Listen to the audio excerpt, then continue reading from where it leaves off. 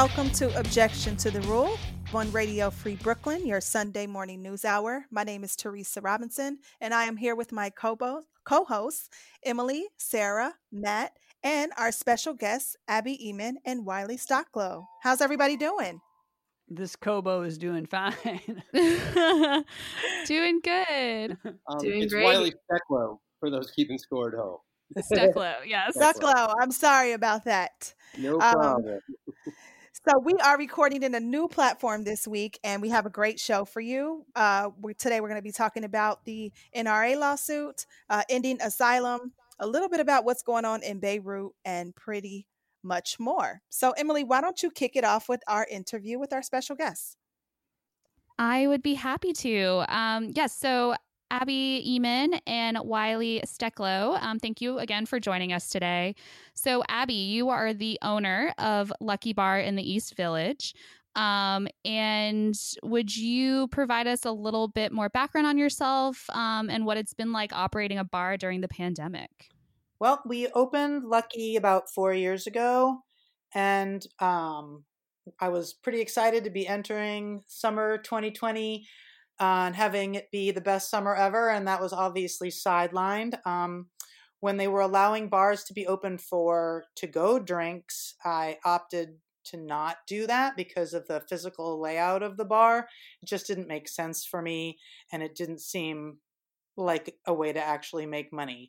However, when I found out that there was a chance that I was going to be able to be open for the outdoor seating, because Lucky has a big backyard, I scrambled and was open for 3 days during the to-go segment of time just to get my chops back, to, warm up the cash register and get the taps flowing again, in anticipation of being able to be open with people seated out back. As soon as people were able to come in and order drinks, it was extremely stressful. It's been extremely stressful. If you've read any accounts by anyone in the service industry about what it's been like, it used to be kind of fun and lighthearted, and now it has basically become death-defying. Going to work, you could, and anything could cause us to, catch this virus. So obviously, since my bar is a tiny little spot and it's really just mostly local and it's a neighborhood bar, I know about 95% of my clientele. So the stress on me was to make sure I wasn't killing my friends. And that was kind of wearing, And then on top of all that, obviously, were all the usual Department of Health things, and there were more of them because of COVID. And, at least bars, I think, bartenders especially, are probably, up, not quite up there with surgeons and tattoo artists, but our hands are in bleach and sanitizing solution all day. So I consider us to be pretty safe. So that was what was making me feel like it wasn't quite so dangerous. But, we were doing okay. I was at about 50% business by the end of July and was kind of excited for the next few months. Mm-hmm. How does your bar operate? Do you serve food? By law, I have to offer food, and I have a microwave, and you can order Hot Pockets or cup of noodles. Yeah, because that was the thing I was confused about. It's like, does everyone have to order food to get any alcohol? That is what I'm fighting. Yeah. The laws on the books are that all bars and anybody with a liquor license is required to offer food, and I was doing that. But I mean, first of all, given the fact that I've got Hot Pockets and hot cup soup, whatever, I mean, it's 100 degrees out. You don't want to be ordering that. But the executive order that Cuomo came up with on the 16th of July was that not that we had to offer food, but that we had to we were required to have our customers order food with each, if you came up and ordered a drink, I couldn't give you a beer without you also ordering food. Mm-hmm. And not just bag of chips, right? It had to be, quote, substantial based on what the mandates are. Talking about the Cuomo chips? Yeah. The Cuomo chips fell by the wayside. In fact, initially when everyone was freaking out about this, everyone came up with these ridiculous menus. The one upstate outside of Buffalo, the beginning of each of their offerings was a letter, and it was F and then U and then C. And, it was, and they were doing it to make him mad, and that they succeeded. He shut them down. Wow. But, it wasn't, a lot of people were like, oh, how about a spoonful of macaroni and cheese, or 9 goldfish, or a slab of, bologna or whatever. And people were joking about it, but it became pretty serious pretty quickly. And even till today, it's unclear what constitutes a meal. Like, is a salad a meal? Well, then why isn't a plate of chicken wings a meal? And a plate of loaded nachos, which I don't know about you guys, but the loaded nachos I've eaten in my day could serve 4 people. So yeah. I'm ordering that. Why isn't that a meal? So we're all stumbling in the dark here, and every place is solving it their own way. And across the board, I would say at least half aren't in compliance because we just don't have clear leadership on this. Yeah. That's wild. That's so interesting. And you started a petition to fight back at that, and it's called the Seating Not Eating petition on change.org. I checked earlier today, and we're recording on Friday. You had over 3,500 signatures so far. Will you talk a little bit about your petition?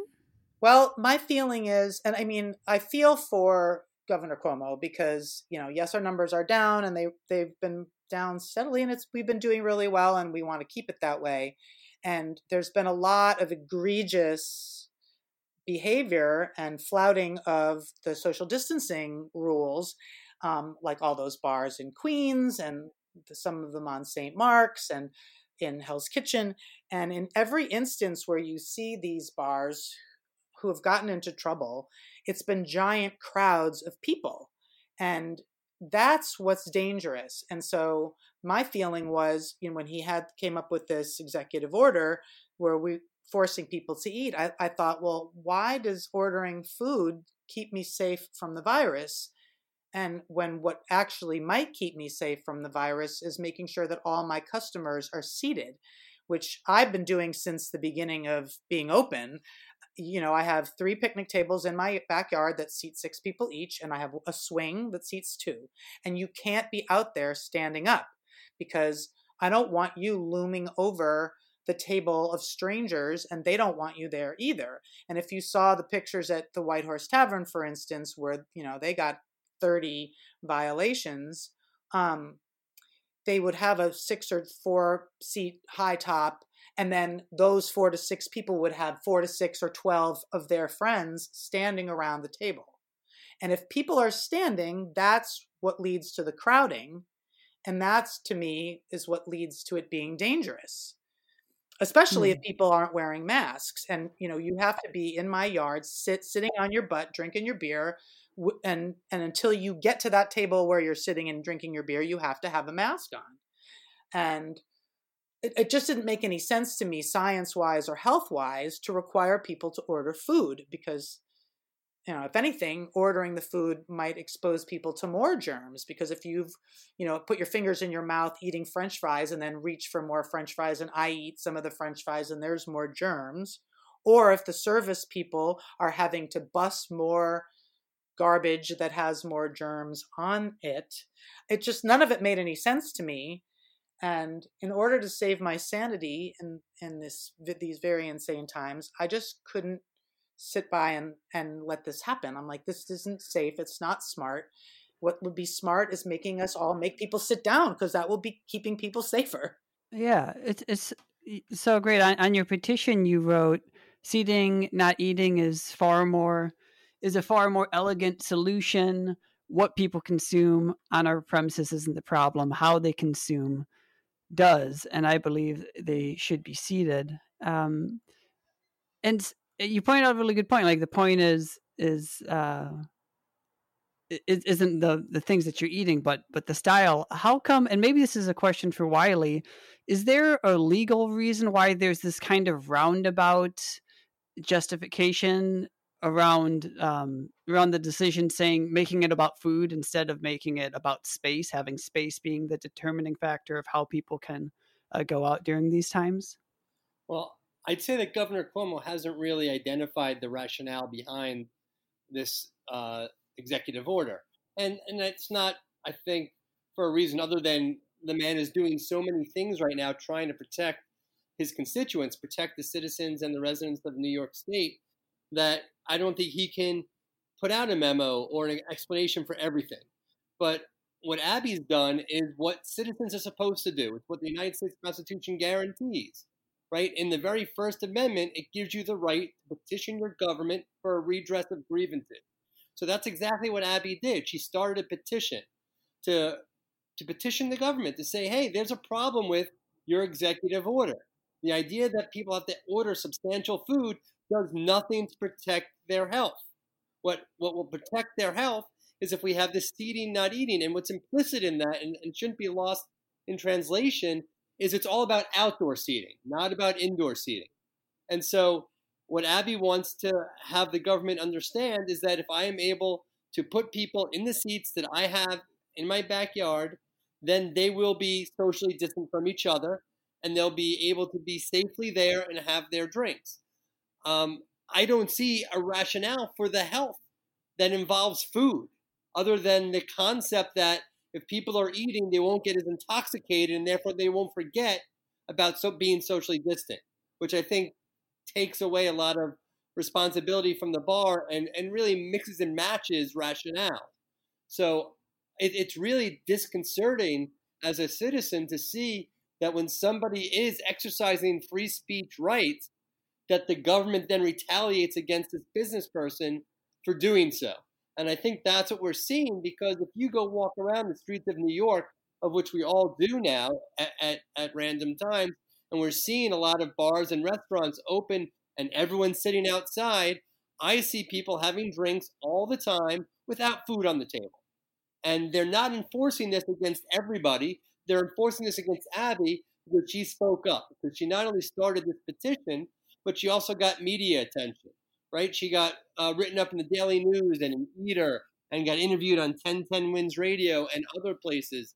And I think that it caught the administration's attention, and the easiest thing for them to do, since she was readily admitting that the idea of serving substantial food was not something she could really do and stay in business and protect employees and protect customers, they went right to her. They avoided any other bar in the area. They didn't do this to everybody. They didn't look at any other issues in her bar, but solely looked at whether or not she was serving food.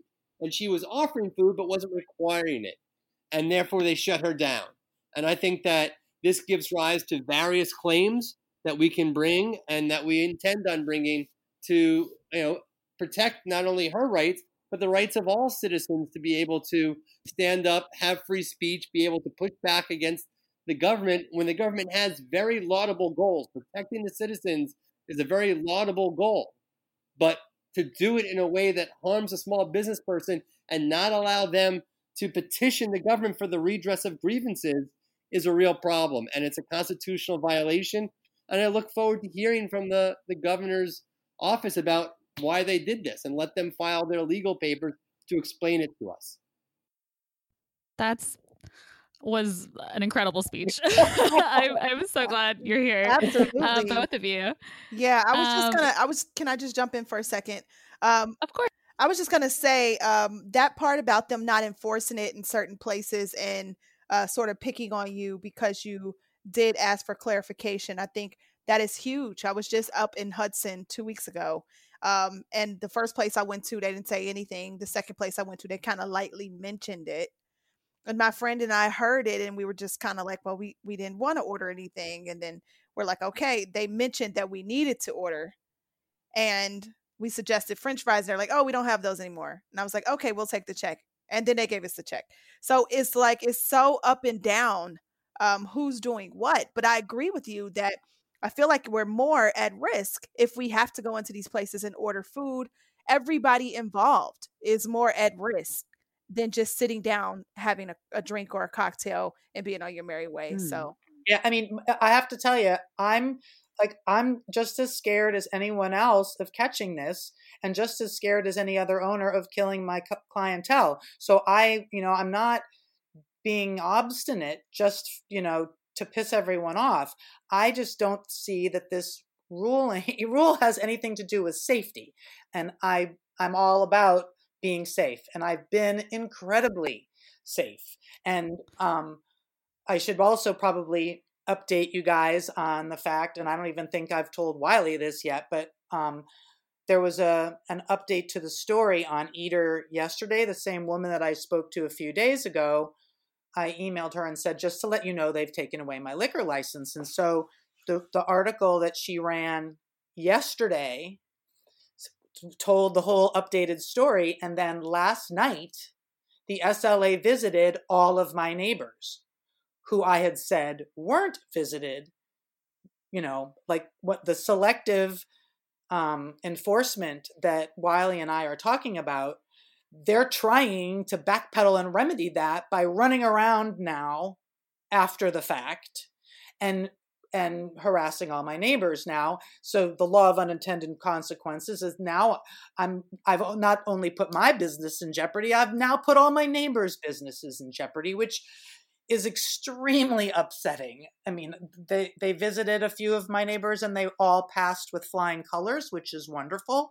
And I'm not going to name names and specify what they're serving, but they're all solving this in completely different ways, some of which I, have question with. And I just feel bad that they were harassed because of my being vocal. I can't believe it. I'm so sorry to hear that you lost your license. Did they hit you with one of those $10,000 fines or anything even worse? I don't know yet. Can I speak to that for a second, Abby? Yeah. So one of the real problems we're seeing is that the State Liquor Authority not only gave her a summary suspension, but then you're supposed to have a hearing. You can either choose a hearing or a settlement. And the settlement is what you're talking about with those $10,000 fines. The hearing you're supposed to get within 7 days, but the SLA is now saying, due to the pandemic, we're not going to do those hearings. We don't know when we will. So that's what we call, a due process violation. They're depriving her of her right, her license, and they're doing it without due process of law. They're not giving her the ability of having the hearing. So there are multiple claims that Abby has that we will hopefully be bringing to a federal court near you very soon. And so even if they're able to cure the selective enforcement by being able to say, we went around to these 17 other local East Village bars and we inspected them within 48 hours of the suspension, there are still other problems that the government has with how they've treated Abby and Lucky Bar. And I'm really hopeful we'll be able to get into court and get a remedy so that she can save her business. I mean, this is a terrible economic time and a terrible health time for so many people. It's really outrageous the State Liquor Authority is utilizing this moment to tell people, we know you're having a hard time staying afloat. Pay us $10,000 and we'll give you another opportunity to do so. And was it just the 3 infractions? Is that whole 3 strikes you're closed? Is that actually in practice? No, I have only had 1 strike. Oh my God. I mean, if they had walked in and said, you're not wearing a mask, there's 300 people in your yard crowding the yard, and you aren't serving food or forcing them to eat food, then that I could have maybe bought that as 3 strikes. But when Cuomo, I watch him religiously because I believe in him. And when I watch him in his press conferences, he said, we're going to give bars 3 strikes and then you're out. And so I thought, I'm going to fight this and not offer, not force you to have any food at all and get my first strike. And then I was planning on capitulating and offering a Raines sandwich in response, but I was not given that opportunity. And just to clarify, Abby and her staff do wear masks. He was given an example there. Yeah. Totally. She doesn't have 300 people in her backyard, and they wear masks, and they take the protections that are necessary here very seriously. Yeah. And like Whitehorse Tavern had 30 violations. I've had one. That's crazy. Has there been any like direct response from the governor's office, or has it just been this like behind the scenes state liquor authority sort of situation? Oh, I haven't heard from the governor. No. I mean, our hope was that we would hit a certain number in the petition. And anybody who's listening to this, I urge you to go to change.org and search for the Seeding Not Eating petition and sign it and share it on social media. Because the goal was to get, a critical mass of signatures or names on that petition and then bring it to the governor in the most amicable, friendly way to his administration and say, hey, we'd like to talk to you about maybe using this and creating an effective modification to this particular executive order. And instead, they went ahead and closed her down, so now we'll have to do it in court. But the more people that sign off on it and say they understand this is a difficult time and everybody needs to be very concerned health-wise. I mean, give the governor credit. He helped us flatten the curve. And New York and the tri-state area are doing much better than we were doing in April, and we're doing much better than a lot of other states in this country right now. And so we're happy that we have local leadership that takes this seriously, wears masks, and pushes that on everybody and makes sure that we're all wearing masks and being socially distant.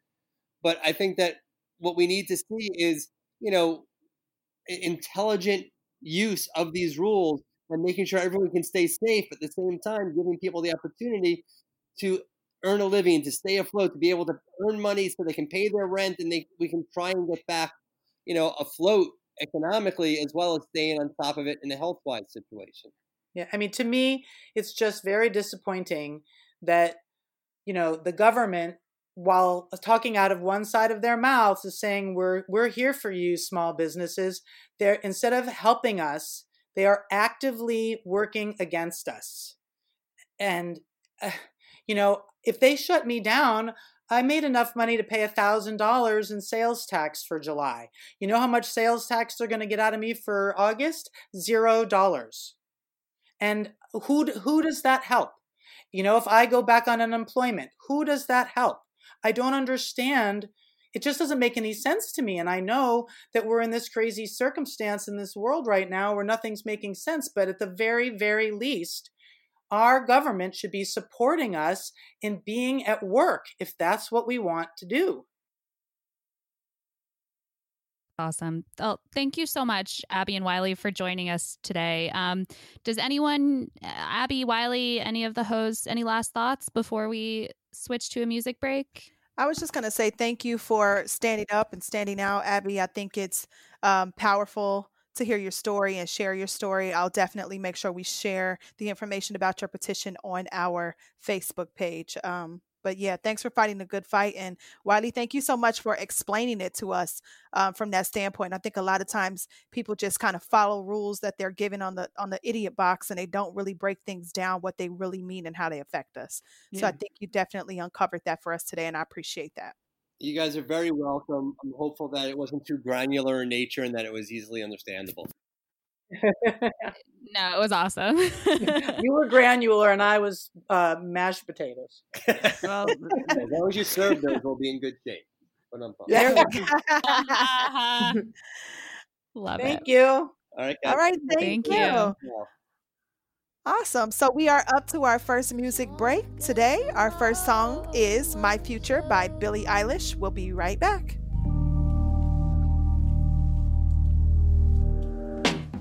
I know supposedly I'm lonely now. No, I'm supposed to be unhappy without someone. But aren't I someone? Better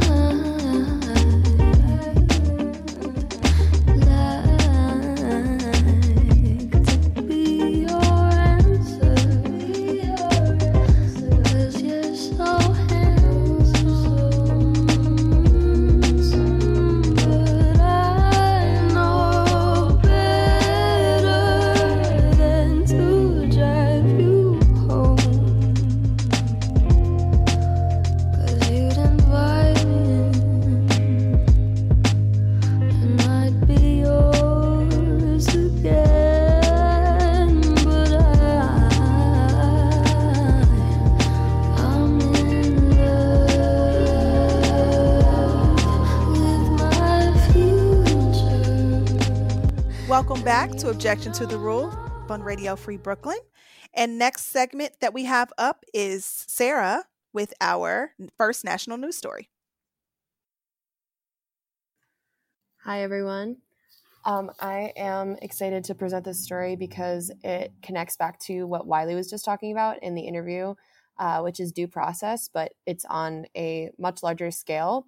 So I'm talking about the push to end asylum that the Trump administration's been making. I want to say behind the scenes, but I mean, it's not really been behind the scenes, just the attention has been diverted to COVID. So while we've all been focused on COVID, the Trump administration has been making changes to end asylum in the U.S. So NPR's immigration expert, Joel Rose, contends that the administration claims that the asylum seekers at the southern border are not like refugees fleeing persecution, as migrants were in World War II, which is where the asylum law has its roots. Instead, they've been arguing that these migrants are trying to escape poverty in Central America, which is not a, quote, credible fear. So Trump says that our system is full, we're not taking them anymore, can't do it. The border is closed to asylum seekers now, and they are justifying this as protecting public health due to the epidemic. Thousands of migrants have been turned away since March and the start of the COVID crisis.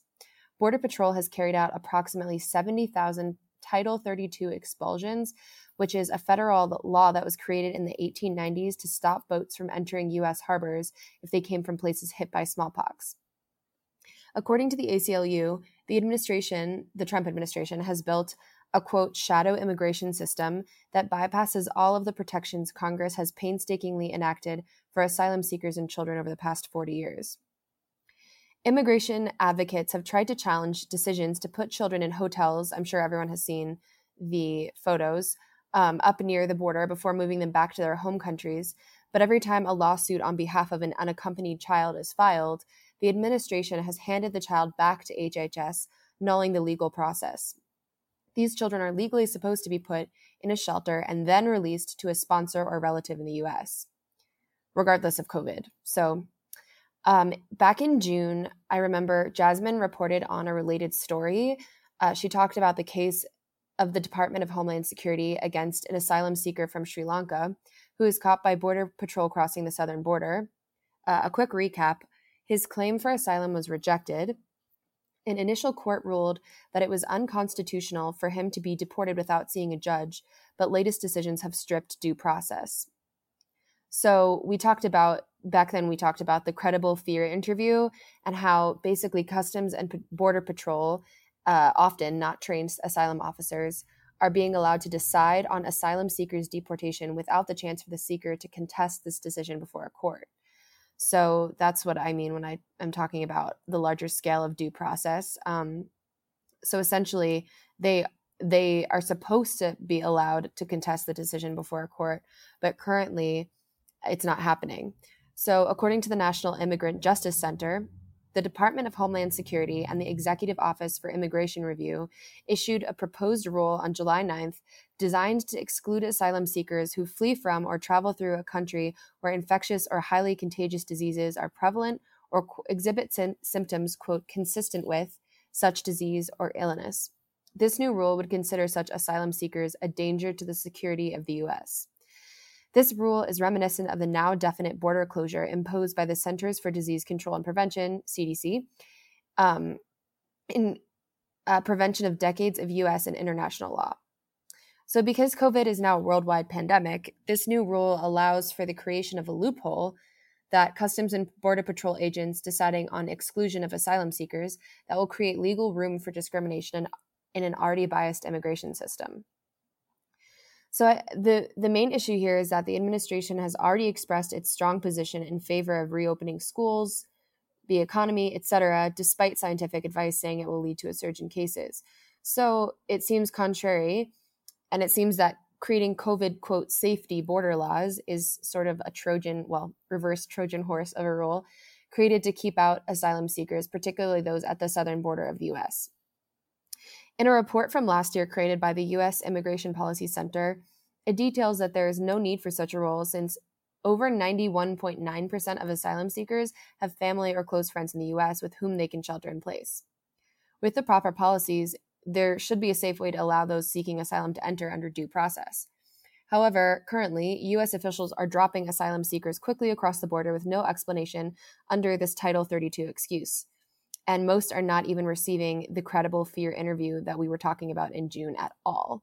So when we were while we were having problems with this like kind of bogus credible fear interviewing, these people aren't even getting that. Physicians and health experts are saying that since commerce is flowing across the border, those people are just as likely as migrants to bring cases to the U.S. So it is clear that this is, as Joel Rose reported for NPR, a pretext to deny asylum.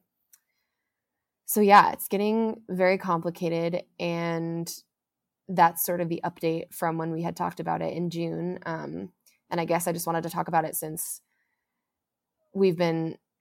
so much else has been going on, and this is just still going on.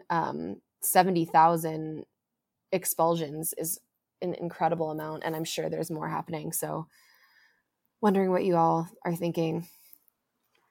Did you say, I'm sorry, you said originally, did you say there was an asylum law that had something to do with smallpox? Yeah, so basically, so asylum, they're sort of using this rule. The administration, the Trump administration, is claiming that asylum seekers oh wait, sorry. Now I'm just confused about what I'm saying. So the original smallpox rule, this is the Title 32. Yes. Oh, okay. Sorry, yeah, so I had it reversed in my head. Yeah, it was a law created to stop boats from entering the harbor if they came from places hit by the smallpox. So it's, that makes sense. But it was, they're just using a rule from quite a long time ago to justify what's going on, but at the same time letting commerce flow across the border. Yeah, and you know what stopped smallpox was a vaccine, not xenophobia. Yeah, right.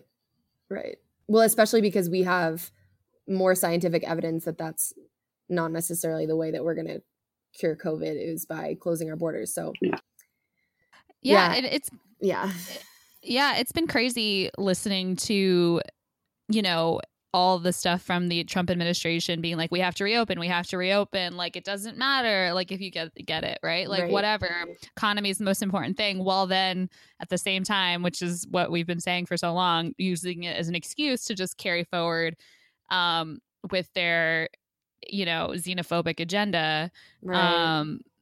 Without even, like the irony there, like no one right. And it's also like it also plays really like at face value, it seems like it makes sense, right? Like, I think the administration's really good at fear mongering. Like, if someone just came up to me in the street and was like, do you think people that are sick should be able to come into the US, like super sick, they're going to kill your family members possibly? I would be like, no, of course not. Keep them out. But when you look at it in context of what that would actually mean, and if there was a safe process for them to be, able to self-isolate, it really doesn't matter. Like, this is just all a pretext and just all sort of a cover-up for just getting rid of asylum for certain groups of people. So I think it's pretty terrible. Yeah. Yeah. And that's interesting. I don't think I knew the history of asylum. You said it dates back to post World War II stuff. Yeah. Because I grew as a Jewish American, I grew up, there's that story of the boat of Jewish refugees trying to get into the US that was turned back and to their deaths in Europe during World War II. And it's interesting. It's because people, that's still happening, right? Right. And it's happening on our borders, and they're just trying to find more excuses to allow that sort of thing to keep happening, with all sorts of different groups of people that need help. And only God only knows what's going to happen with Beirut. Oh yeah. But yeah, I think COVID, you got to choose a side. Are we going to be safe, or are we going to just randomly pick and choose who gets to reopen, who gets to come in, who gets to do their thing? It's crazy. It's wild. Yeah. Wow. Thank you, Sarah. That was a great story. I have never actually known the history of asylum as well, but I was conscientious that they were making changes to these laws, just because we've been kind of following that for a while now. All right. So next up, we have Matt with our next national news story. Take it away. Yes, we do. I dipped out for a second. Hopefully that won't be too bad. I guess. Yeah, we'll see. I think it'll be fine. Well, last time that happened, it may have. I think we did lose a file. I think I had all of them at the end, actually. Oh, okay. So Yeah, all right, wonderful. I think. Yeah, so we'll see.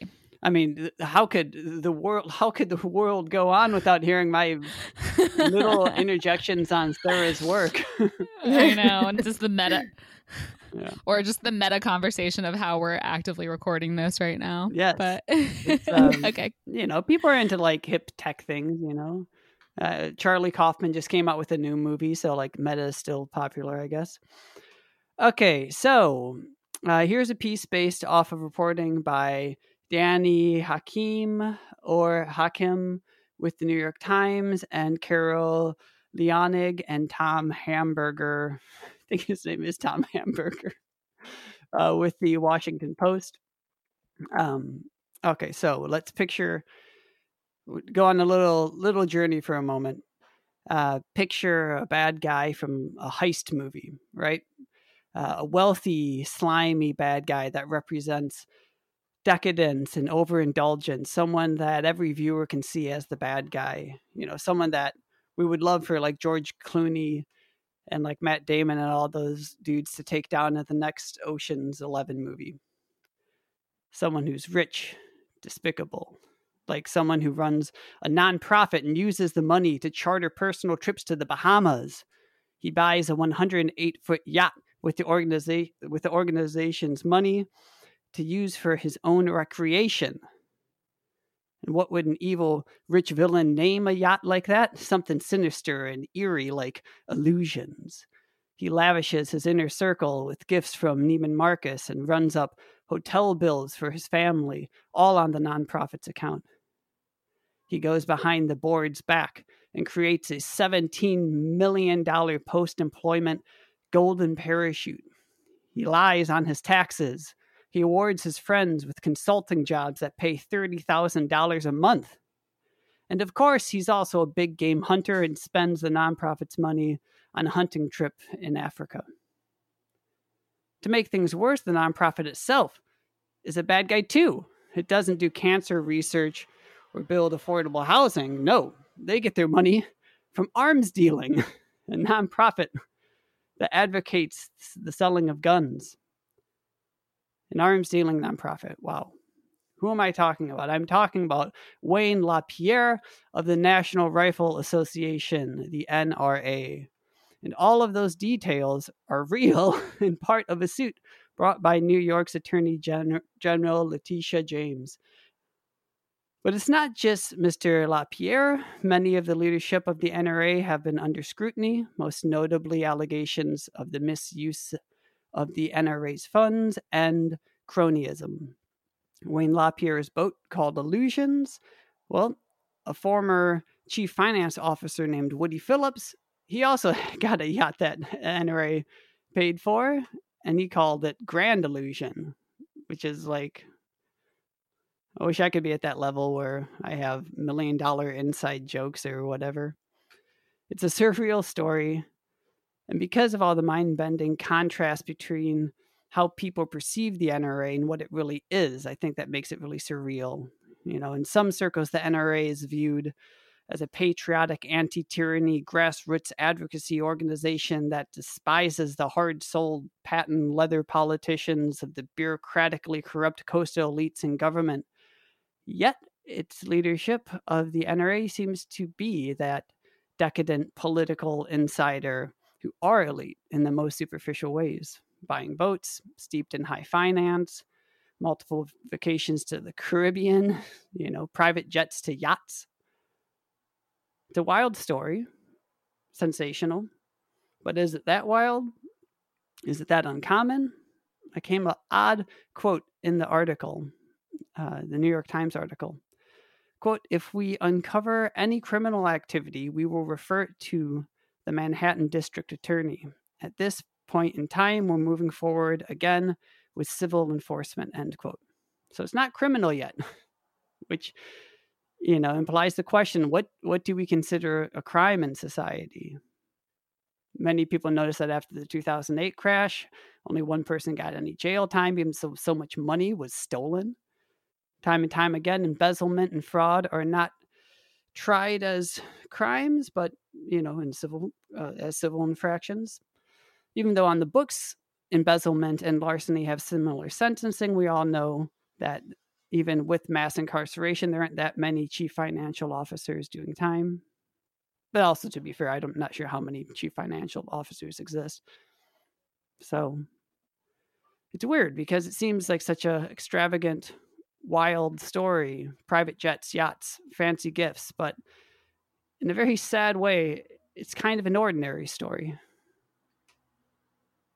So it's my little essay on the NRA and this piece. They're seeking to strip it of its nonprofit status because, there's certain things you're not allowed to do in nonprofits, like, waste the money on stuff that doesn't have to do with the cause. And that's what they're doing. Has this been big news? Did you all hear of it? I did. I did too. Definitely. Ooh, I exciting. actually was so annoyed because I was, seeing a bunch of articles about it. And most of them are like New York Attorney General Letitia James files a lawsuit against the NRA, whatever. And one of them had that headline, but didn't say that she was the Attorney General. So it just said New York Attorney General files a lawsuit against the NRA. And it had a picture of what's his name, Wayne, there, like making it look like the New York Attorney General is an old white guy. And I was like, get out of town. That is not who is the Attorney General. Please have a picture of her if you're going to put that headline, like fascinating. Get out of town. But anyway, she's a mess. Yeah, that's awesome. And also bad journalism, sort of, but completely. I don't even remember. I don't remember the source, so I can't even shade anyone. But what's interesting is I was reading about how the reason that New York has the power to shut down the NRA is because the NRA is legally based in, I guess, the charter's founded in the New York State 148 years ago. Yeah. Back when it was just the NRA, when it was founded, was just an organization to teach people how to shoot guns well. It wasn't politically. Wow. Yeah, it wasn't political, a political organization at all. And then it became this whole Second Amendment, every time there's a mass shooting, just coming out and being so what, that's a much more modern thing. And the fact that it's tied up with a lot of money shocks hopefully no one, because that's what the NRA is all about: money, backing political candidates, clearly embezzlement in some ways. I don't know if that's the legal term of what's going on, but it sounds like it. Wild times. Dang. Yeah, certainly. I heard, I wonder if you all observed this. I saw on Facebook, a friend posted this thing and he was like, are you kidding me, New York? You're doing this now? You're just going to give Trump something to complain about. And then I saw a couple other people kind of have that shade to it where we have to think about everything in this just every 4 years winner takes all election thing. Did you, any of you see that reflected? I haven't, but my dad always talks about how there's the swing vote, not in that sense. It's the change vote. I'm sorry, he doesn't call it the swing vote. It's it's historically that's what happens. So it'll be the president is in and gets all the support for his party, or only his party at this point. No girls. And then 4 years later, there'll be a change in Congress because people are sick of this administration and wants change. And then, so that's a very common story actually. But or politically, historically accurate, or whatever. I don't know what I'm saying, but, yeah, I mean, it is interesting that it is happening so close to the election, and it does feel I think Trump said something. It on some level it is concerning that it feels like it would give Trump some fuel. Yeah, in the fire. He tweeted something saying the radical left, and I'm like, yo, if the radical left, any left is against massively wealthy people stealing nonprofit money to buy yachts. That's not It's I don't know whose team. I feel like what's that? Go ahead, Teresa. Sorry. Go ahead, Sarah. I I was just gonna say, I just. Oh my God. Guys, come on. Good. How about Sarah and then Teresa takes us to our next music break? That's fine. Go ahead, I Sarah. think there's a lag or something. I think there's a lag on my mic, so I'm sorry. I was just gonna say, I think it's like a lot of people are like Fox News is saying the same thing that Matt was just saying, like it might be a stupid mistake because like all of the people that want their guns are just going to be energized to vote for Trump. But like those people were going to be energized anyway. Like I don't know if that's like an amazing. I don't know that it's going to backfire that hard. Those people were already going to vote for Trump. You know, I love that. Like they're coming for a gun and their yachts. Exactly. I think that's a good point, and they are energized. That's what we're seeing. That's the opposition we're seeing in a lot of other places. I'm just glad that Tish is, and I say Tish because she goes to my church and I know her. I'm saying like, she's not as powerful you know woman. Her? Oh my God. Yeah, she goes to my church. And she's always been very vocal, far as I know, but I'm just glad she's actually doing the work. Like she's actually an elected politician that is using her power the way it needs to be, especially in this moment when there's so many different things and we have this lens on our elected leaders and how they move. New York with, Cuomo doing all of this directive for the rest of the country. I'm just happy that somebody is still actually putting in the work that needs to be done. And we can say, that we can hold her accountable, because these are the things that should have been happening all along. And bringing this information to the forefront obviously tells us how much we don't know. We don't, really know the breakdowns of the history of this organization that clearly should have never been a nonprofit and is stealing from everyone. So yeah, good job. Incredible. Good job, AG. Tish, that's so cool. Next time I have a story where you know one of the main players, feel free to interrupt. Hey, I'm just a little person on the totem pole in this life. Emily knows all the celebs. I'm starstruck. She's cool. Awesome. All right, guys. So we're going to go into our next music break. This is Boomin' by Tiana Taylor featuring Missy Elliott and Future. We'll be right back. And I wonder, you know what you mean to me. Tiana Taylor exclusive. Suckers. Fresh like you're running out of time. What you mean? We ain't got enough time. Real nigga gripping on your thigh. Take a real nigga to look in your eyes. Let's go. Boom like an 808. Making circles like a figure eight. Feels good from head to toe. Here we go. Oh, boom like an 808. You know what you mean to me. Making circles like a figure eight. You know what you mean to me. Yeah. Feels good from head to toe. Yeah. Here we go.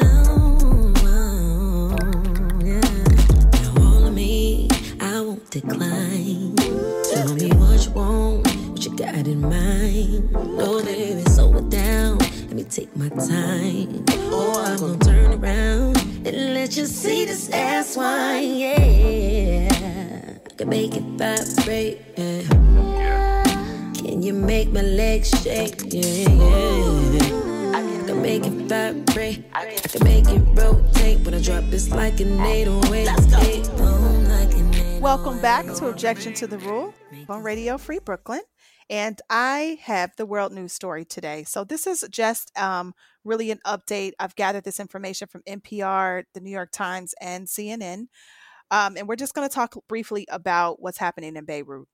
So a pair of explosions struck the city of Beirut early on Tuesday evening, killing at least 154 people, wounding more than 5,000 and causing widespread damage. Over 1,000 people have been hospitalized and 120 are still in critical condition as of Friday, according to Lebanon's health minister, Hamad Hassan. The second blast sent a billowing reddish plume high above the city's port and created a shockwave that shattered glass for miles. And that is some of the video that we've all been seeing this week. Despite a huge search operation, dozens are still missing in the city's capital. The blast occurred at the port of Beirut, near the part of the city. The port has long been a critical link to the country's supply chain for goods including food and medicine, and it handles 60% of the country's overall imports. Many countries are sending emergency supplies and workers to Lebanon. On Thursday, aid-carrying planes came from Tunisia, Italy, Russia, and Morocco, and many other governments have pledged to help out. The UN has now claimed this a large humanitarian crisis. Nearly 80,000 children are currently being displaced, according to UNICEF. The blast also damaged 12 healthcare facilities, and it also destroyed 17 containers filled with hundreds of thousands of PPE. So masks, gowns, gloves, and other personal protection equipment have now been jeopardized and not available to the people of Beirut. Some of Beirut's residents, angered by their city's seeming negligence, they led to the street to protest on Thursday to demand reform. Near Parliament, Lebanese security forces fired tear gas as they clashed with the anti-government protesters. An investigation is underway to find out the exact trigger of the explosion. Lebanon's Supreme Defense Council said those responsible would face maximum punishment. Judge Fadi Akiki, a government representative of the military court, said that more than 18 people have been questioned so far, including port and custom officials. Authorities have now detained 16 people as a part of the urgent investigation. The World Health Organization said they were bringing a replacement of personal protection equipment from Dubai, and hopefully they are working to funnel in all of the support that is coming in from the rest of the international community. So there is definitely much more to come on this story. I know there was a lot of bogus stories and fixed videos that had surfaced on YouTube and have been traveling through social media. One of them that I seen today said that there were missiles right before the blast. The people were trying to break down the video, and there's been a lot of said. I know President Trump at one point had said it was an attack. So there's a lot of misleading news about the cause and, what's happening there. But I definitely think that this story is going to keep evolving as the days go on. And we will have more on this in the coming weeks, but definitely you can support them. There are a lot of different organizations collecting money for the people of Beirut. But honestly, at this point, I think they just need a lot of positive energy, prayers, and just real consideration and understanding. I can't even imagine being in the middle of destruction like what we've seen on some of these videos in the middle of this pandemic. It's absolutely awful. So I hate to kill you guys with bad news, but there is more coming up. We needed the update. Yeah, I mean, things are updating by the moment, so we will definitely have more in a discussion about what this means in regards to the entire world and the international community. But yeah, prayers up for the people in Beirut. All right. Teresa? Yes, I'm here. Oh, sorry. You were just kind of cutting in and out. Okay. I can hear. Okay. But anyway, yeah, it's a very depressing story. There was a piece in the New York Times, I think, where they actually found the boat that had delivered the stuff, the chemicals, the aluminum nitrate or whatever it was, 6 years ago, and just like this shitty boat that had a hole, and they moved it across the port, and it just sat there and sank, and the stuff just sat there. Wow. And people were petitioning the government, trying to get it moved because they knew it's dangerous. And that's the tragedy of it, right? It's the story of a government negligence not doing its job. Yeah. Negligence and corruption, unfortunately, when things like this happen. So like I said, there's more to come, but definitely be on the lookout for updates to this story. And finally, Emily, give us some good news for today. I'd Please be happy to. Yeah, I'm just going to go right in. So this story comes from an August 7th article I found on Tank's Good News by Susan Lamarca titled "Marvel Fans Stoked. Studio chose its first ever Black woman director, Nia DaCosta, to helm Captain Marvel sequel," which is super rad. That's my comment. That's not the title. So Lamarca commented in her article, DaCosta, quote, takes the reins from co-directors Anna Boden and Ryan Fleck, who directed the first Captain Marvel, to major box office success. Boden was the first woman to land Hollywood's highly coveted superhero movie director role with Marvel. Sure, she co-directed alongside a white man just to be safe, but even Marvel can see that it only makes sense to have a woman's perspective at the helm of a female-fronted superhero movie. Their first female-fronted superhero movie. And then the article had a bunch of tweets from people expressing their excitement and support. And one from @MarkBernardin tweeted, it is one thing for Black filmmakers to get hired to make studio films with Black stars. That took long enough to make a reality. But this is the next step. This is huge, and it is welcome. So my short and sweet story. Congratulations to Nia DaCosta. Really exciting. And she has a horror movie coming out, too. I think she's the director of the Candyman remake that's coming out. Yeah. Spooky. Yeah. So support female directors, support Black directors, support both. Cool. Really exciting. That's spooky. I watched that movie last night. Yeah, I hadn't ever seen it. The original? Yeah. It's like, I don't love like slasher, flicks, but maybe I do like scary movies, but like less gory ones. So I might make an exception. But yeah. Clean horror. Yeah. Mm-hmm. Like mental stuff. We were like mental horror. No, I get it. Fucks you up for a little while. Yeah. Yeah. But yeah. Awesome. Thank you. That's so exciting. Yeah. Cool stuff. Really exciting. And did you guys see the first Captain Marvel? No, I didn't see it. Yeah. It was good. One. Yeah. Brie Larson was really good in it. It was fun. Awesome. Yeah. Well, thank you so much for bringing that story. And hey, Biden, take the hint. Anyway, I just had to say that. All right. @Joe Biden, if you're listening. Exactly. Like, what movies? Huh?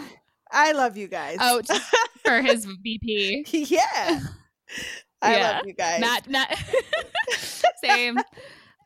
Awesome. All right. Well, that does it for this week's Objection to the Rule. Thank you so much for listening and supporting our show. You can catch all of our older episodes on the Radio Free Brooklyn app, the website, Spotify, or anywhere you can get iTunes podcasts. Be sure to stay connected to us and stay tuned for more independent Brooklyn media. For our final track of the day, we are going to give it to Queen Beyonce, guys. The Black is King was incredible.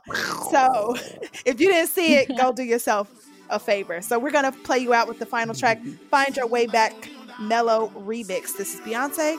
Thank you for listening. We'll see you next week. Bye. Awesome. Bye. Daddy used to take me walking down the street. Daddy used to take my hand, say follow me. Daddy used to leave me back home all the time. I got big enough to run around, Daddy left me outside. He said find your way back. Big world, but you got it, baby. Find your way back. Don't let this life drive you crazy. Find your way back. Come back home, put the streetlights on. Find your way back. Find your way back. Daddy used to tell me, look up at the stars. It's been a long time, but remember who you are. Circle the life, but one day I might not make it. Circle the life, but one day I might not make it. But you just gotta find your way back. Big world, but you got it, baby. Find your way back. Don't let this life drive you crazy. Find your way back. Come back home for the streetlights on. Find your way back. Find your way back. Daddy used to teach me all my rules. Run around, round, had to tie my shoes.